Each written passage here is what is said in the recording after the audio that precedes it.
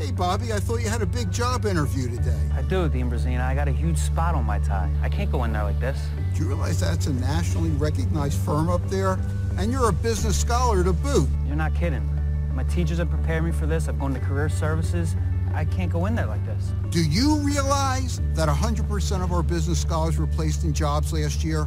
I do, but I can't go in there with this tie looking like this. Bobby, I'm going to get you ready for this interview. Dean Brazina, I can't take your tie. That's your favorite tie. You're going to be ready. Yes, you can. In this episode of Talking Assets, I had the distinct pleasure of sitting down with one of my accounting heroes, Dean Emeritus Paul Brazina. Paul was my first accounting teacher, and he is one of the main reasons why I decided to become an accounting professor myself.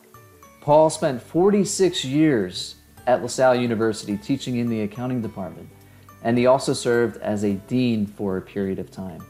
I sit down with Paul to talk about his philosophy on teaching and his story. How did he become an accounting professor at LaSalle University? I've always wanted, I've told you many times, you were my hero, and I think what a sad childhood. Well, it was not until I got to college.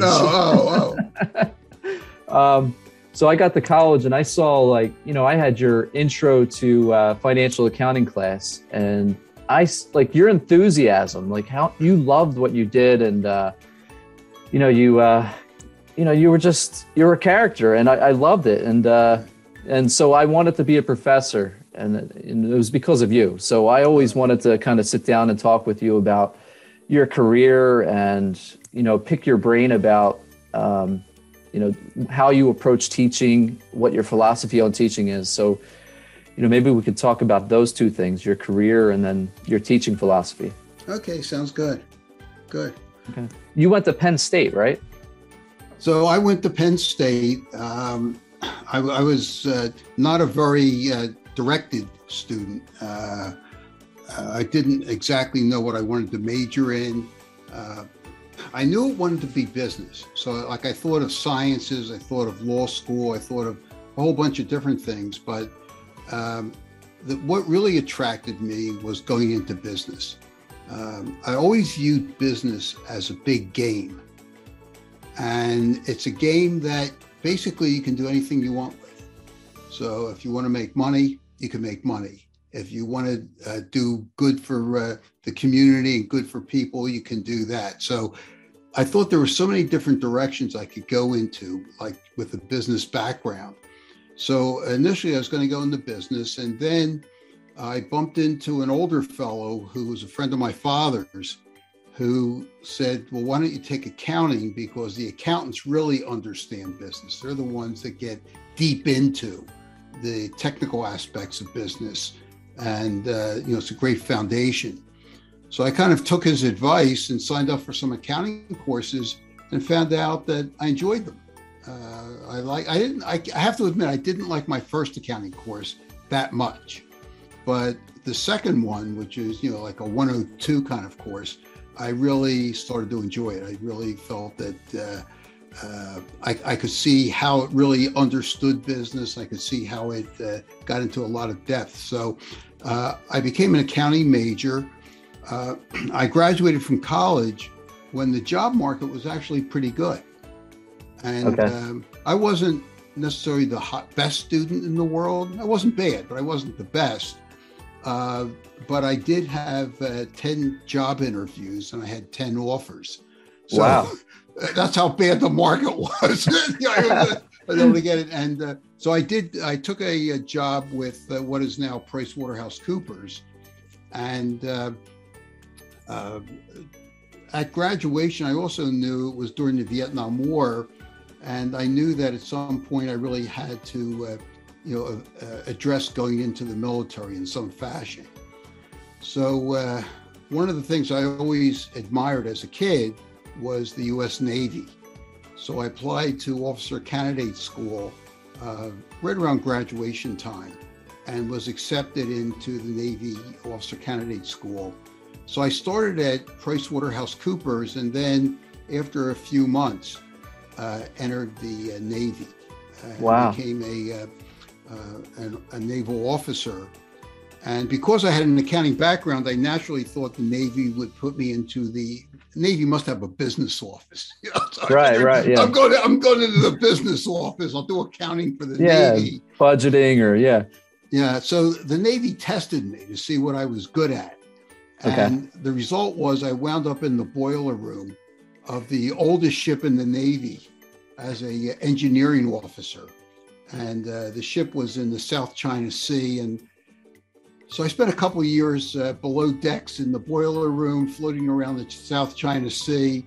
Wow. Went to some interesting places. We were home ported out of the Philippines, out of Subic Bay. And I got to Thailand, Hong Kong, Vietnam, some other interesting places. Wow. My second tour of duty, I did so well down in the boiler room. My second tour of duty, I went to a guided missile frigate, which is like a big destroyer in the North Atlantic. And it's cold, obviously, in the North Atlantic. So I went from being hot in the boiler room to freezing as the deck operations officer on a guided missile ship. Oh, wow. What was the name of the ship? It was the Farragut. Farragut. DLG-6. I got out of the Navy and decided I wanted to go back and get a master's degree. So immediately I went back for an MBA, also went back to Penn State as a full-time student, and then went back to PricewaterhouseCoopers. Okay. And after I was there a few years, I was a senior auditor. I decided that I wanted to start my own practice and look for ways I could do that. And one way was to teach part-time. So I looked at some different schools, but LaSalle offered me a full-time job, not a part-time job. Oh, wow. So that's how I got into teaching. I got into it almost by accident. So what made you, at that point in your life when you said you just had gotten your master's degree and you're back at Price Waterhouse. And so at that point you're there, what motivated that decision where you said, I'm interested in starting my own practice? A couple things. One is I was a little bit older than the average person my age because of the military and grad school. Okay. So at that point I was in my late 20s. And a lot of my friends were attorneys, and they kept saying to me that they had clients, business clients, that needed an accountant, a CPA, to do their outside accounting service, and asked me if I was available to work with them. And I wasn't, because when I was with a large multinational firm, I certainly couldn't work with small business. So I kept putting off my friends and saying, I really can't work with your clients. And then at some point I said, wait a minute, this is looking pretty good. There's like a nice number of clients and nice little businesses that they're offering me. So at that point, because I was a little bit older, I was used to being in charge, having been a naval officer, making decisions. I thought it might be a good idea to start my own practice, but to sort of support that practice, I thought teaching part-time would be a good idea. And then it turned out to be a full-time teaching position. And what about, did you have good experiences where you were working with people in the Navy where you thought you had a sense that you might enjoy teaching? Like, why teaching as a supplementary income there? Yeah, actually, I thought I'd be the worst teacher in the world. Okay. Because I hated to speak in front of a group of people. Oh, okay. Yeah, it literally panicked me to have to get up in front of a group and talk. And now, and you know me so well now, I'll get up in front of the United Nations and give a speech now. It doesn't bother me at all. But I kind of faced my worst fears. My worst fears were speaking in front of a group. And at some point, I realized at that point in my life, I better address it. So my first day teaching, it was a very hot day. You can always picture the beginning of September. And I stood up in front of the class and I started to talk. And all of a sudden I started to sweat. And I was sweating so bad that the sweat was pouring over my glasses. So I had trouble seeing because I was sweating so much. And I told the class, I handed out the syllabus back in those days, as opposed to posting it online, handed out the syllabus, told the class what we were going to do, and then dismissed the class. And I think I held the class for maybe 3 minutes. It was a really short class.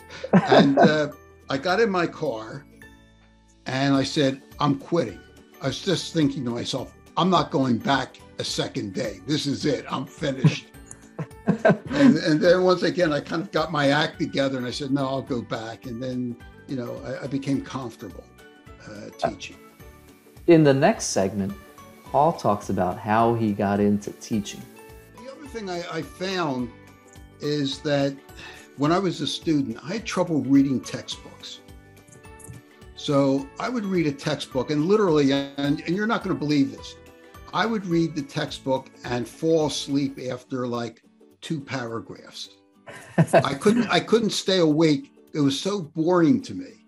I just couldn't stay awake reading accounting. So it took me a lot of time as a student to get through the material because I found it so boring. And then I found the instructors, a lot of my college instructors had these convoluted ways to do things. And I would say, it can't be this complicated. It's got to be easier than that. So what I did is I went through the textbook and the material, and I really tried to put it in a different format. So the students, I didn't present to them exactly what they saw in the textbook. I presented to them a condensed version, because there was more material in the textbook, condensed version that hopefully would be more understandable. And it's because my own struggles in really dealing with accounting textbooks and examples. So that was my job. My job was to take something that was hard to understand and make it understandable to me. And then I figure if I could understand it, my students could probably understand it, which maybe is a bad assumption. I don't know. And I think the one thing I always admired about you as an instructor, when I had you as a student and when I had a chance to observe you after I came back to LaSalle, the one thing I always admired was that, you kind of made the student feel like you're saying, it's no big deal. We're not in some complicated field, it's just accounting. And if you look at the big picture, it's easy, right? Accounting's easy. And I also loved how you would give a complex topic like leases, and you would, you take the real basic, plain vanilla example of leases, and that's easy to understand. But then you can layer in little wrinkles. Well, what changes if this happens? And if you terminate the lease early, what happens then? Yeah. So once you understand the basics, then adding on becomes just a little bit easier. In the next segment, Paul talks about his approach to designing a class. So how did you, you talked a little bit about how you broke down, you got the book for the course and you broke down the material into something that you could understand. Right. How did you go from that to, designing your lecture? How did you build your lecture from that? Well, a couple things. One is, I've read this in academic articles that when you teach a college course, you're lucky if you get 12 major concepts over to the students. If the students can walk away from a course and they may not list them out, but they really do understand 12 concepts and they understand them well. So I always try to limit a little bit what I was covering so they were getting those dozen or so major concepts. So I would structure it, first of all, around that. What are the major concepts? The next thing is I knew that students' attention span is about 10 minutes, right? About 10 minutes, they're looking out the window, they're checking their phones, they're they're doing something other than the course material. So I would structure my lectures where I would present difficult concepts, right, and try and make them understandable, and then take a break for a minute and tell them a story. And people always said, "Oh, I'm a storyteller." Yeah, but I'm a storyteller. But every story I told was planned, right? Okay. And most of them, not 100%, but most of them were related to what we were discussing. So I might talk about a client who went to jail because they violated an accounting principle. They did something that was really illegal, but the accounting principle was the one that we just discussed. So I'd be talking about a topic and I'd say, "Oh, by the way, let me tell you about one of my clients. The guy was an absolute crook." And then I would go into what he did. But it was related to what we just talked about. Yeah. So the storytelling relates back to the material because you have to make it alive. If it's just flat facts and flat problems, there's no depth to it. There's no feeling for it, no understanding. And if you go back to all the great teachings in the world, they're all stories. The Bible's a story. Right. And there's sort of a lot of lessons to be learned, but there's stories that are being told. So I did believe very strongly in storytelling and tried to make it personal, and the story might be related to something that was in the paper. Something that was in the news that day. Okay. So, it was storytelling related back to accounting material. And I figured I had to do it about every 10 minutes or so. In the next segment, Paul talks about a time in class when the use of a prop backfired on him. Now, this is why I love Paul so much. He does crazy things like this. So wait till you hear the story about his prop that backfired. And I remember you bringing in like props to class. Like you would talk about like a company, and you brought in the scissor manufacturer, right? And you brought in a pair of scissors, and right. That takes a lot of planning and a lot of thought ahead of time. Yeah, it's fun to do. The worst prop I ever had, it was, this was horrible because you and I are known for our bow ties. So one time it was either Halloween or right before Christmas. I went out and bought an electric bow tie that flashed on and off, right? And the bow tie had a wire, and the wire went to a battery pack. So I was wearing a suit jacket, so I put the battery pack in my shirt pocket. Okay. With the wire coming up to the tie, and the class couldn't tell it was an electric tie. And I'd say, "Okay, now I'm going to ask you a question. If you get the right answer, I'll give you a surprise." So they answered the question. I pushed a button, and the tie lit up. Right. So the students thought it was funny. Well, what happened was the battery pack got overheated and burnt through my shirt, and like caught fire, and it was smoking. And like I'm on fire from my stupid battery pack bow tie. So that was the worst prop I ever used. I never used it again. Did it burn your skin or anything? Yeah, I was burnt. Yeah, I didn't realize it. I smelled something burning. I felt something hot, and then all of a sudden I was like, melting down. I was on fire. Yeah. Did the students have to put the fire out or anything like that? No. Okay. Wow. I thought when you said you had an electric bow tie, I thought it was going to spin. No, it blinked off and on. Yeah, it had little lights in it. Oh, that's a crazy story. Yeah. So the students must have gotten a kick out of that.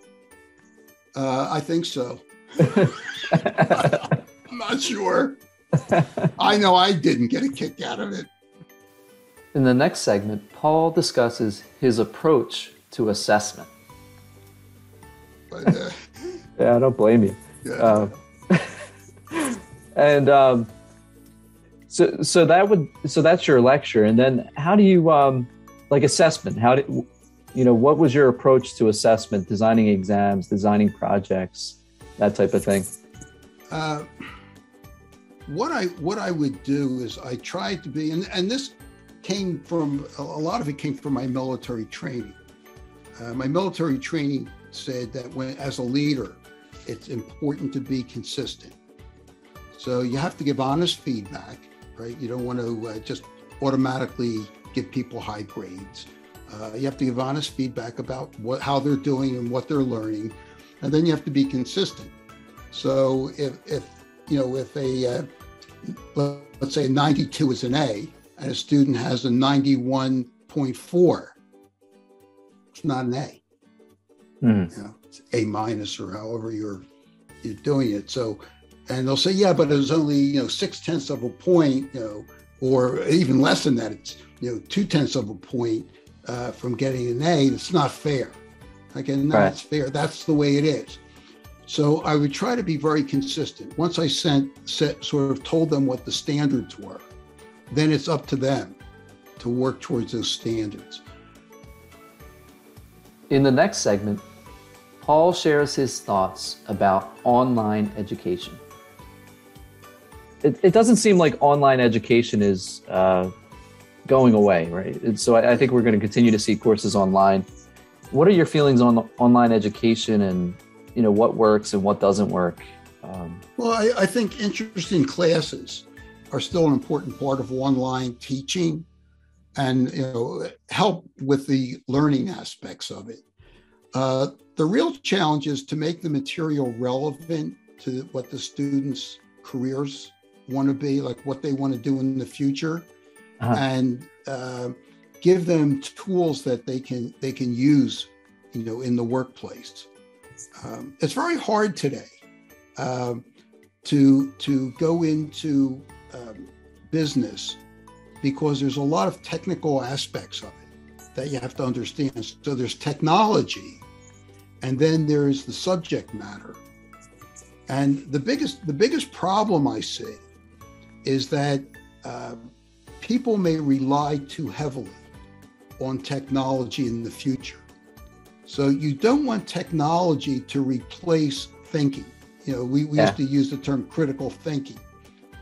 My experience has been working in business that I've many times come across flaws in software programs where the best and the brightest do the programming, and then the practitioners adopt the programming and assume it's right, and the technology is wrong, the software is wrong.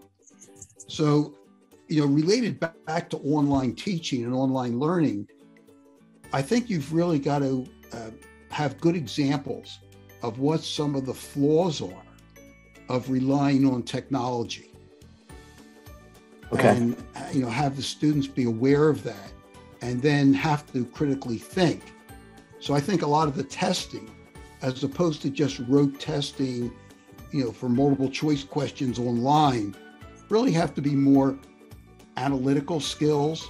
How do they analyze information and make it like a very personal basis where they really need to think hard about the material that they're receiving. And then the instructors can't get lazy.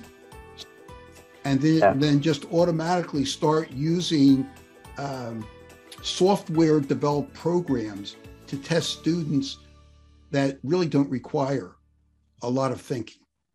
It requires some memorization, but not really careful analysis, because you're submitting the material electronically, it's being graded electronically, the results come out electronically, and it's not the way executives work. Executives think. Yeah. And,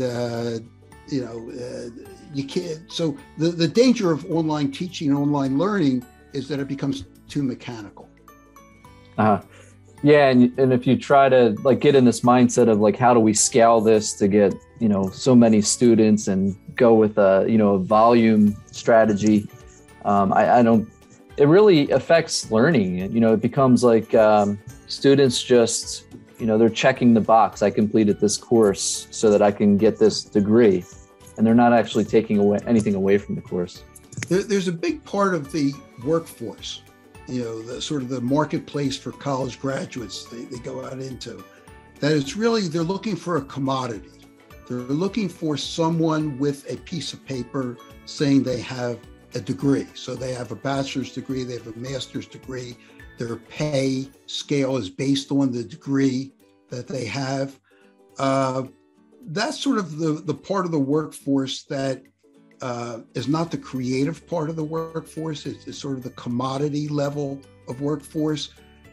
The real upper level people need to think, and they need to learn in a way that they challenge, they question, they analyze, they give their results, their opinions, and they get very personalized feedback on what they're doing. And if online learning becomes too mechanical, too based on software routines, I think education loses all of its value. It's to take a different perspective, I think there's a huge opportunity to do it well, and I think at LaSalle, and I think we're kind of like a hidden gem here at LaSalle. Our program really provides that critical thinking type of education. In this final segment, Paul discusses what he thinks is distinct about a LaSalle student and what is distinct about the community at LaSalle University. You were at LaSalle for, was it 46 years? 46 years, yeah. 46 years, which is incredible. In your time at LaSalle, what do you think stands out as being unique? What is unique to the community here at LaSalle, or the type of student that we get here at LaSalle? What makes LaSalle such a special place? I think it starts back in many cases, the families that send their kids to LaSalle. I think the families value higher education. It's also based on the fact that we have a lot of first-generation college students, a place where students realize there's an opportunity that they can start to achieve some of the dreams that they have, and maybe some of the dreams of their community and their families have for them. So I think LaSalle is somewhat unique in that regard, that we get these really wonderful students that are really striving to improve themselves and improve their lives and improve the lives of people around them.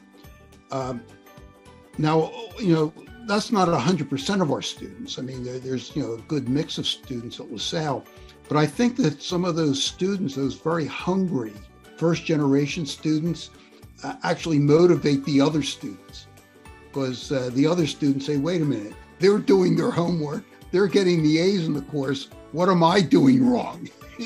Right. There's only so many parties I can go to on a weekend. I think I'm going in the wrong direction. So I think that some of our students that are really highly motivated coming into LaSalle learn, what they have is picked up by some of the other students. I always found students at LaSalle had a better work ethic. We always talk about that they realize the world doesn't run for them, that they've got to be, an active participant and do their job. And I always appreciated that. I always liked that. Yeah, there's something, like that grit, that kind of underdog mentality. It's likable. You like seeing students. I get so excited when my students are really working for something and they get that internship, or whatever it is. When they're excited, it makes, that's one of the best parts of my job, I think, is seeing them do well. And what else is really interesting at LaSalle? I would meet a class, like the first day or two, and I'd look over the students. I mean, I'm standing in the front of the class, so I can see all of them pretty easily. They can't see the rest of the class that well. But I'd look at them, and I'd always think to myself, and I'd say, and sometimes I would tell them this, that, they have so many insecurities. while they're in college. Am I going to be successful? Am I going to graduate? Am I going to get a job? Will I ever make enough money to ever buy a car or a decent home? All these unknowns. And I don't feel that way. When I look at the class, I see successful people. I see people that are at the top of their profession, in the future, because the reason I know that, and I can guarantee it, is that I was doing it for 46 years. And I could see students that I had 30 years ago who are now leading major companies, and developing new businesses, and just being leaders, leading in the community, in charge of major nonprofits. I know they're going to be successful. So it's my job to kind of lead them to that success. Yeah. Because I know they can do it. Yeah, that's what you did for all those years. Yeah. That's incredible. But it's fun. It's fun doing that, because you look at them and they look like, they're nervous, they're uncertain, they don't know what's going to happen in the future. I do know what's going to happen in the future. And the reason I know it is I've seen it over and over and over again, all the success that comes out of LaSalle classrooms. I'd like to thank Paul Brazina for joining us on this podcast and sharing so many wonderful insights about his career and his approach to teaching. Take care.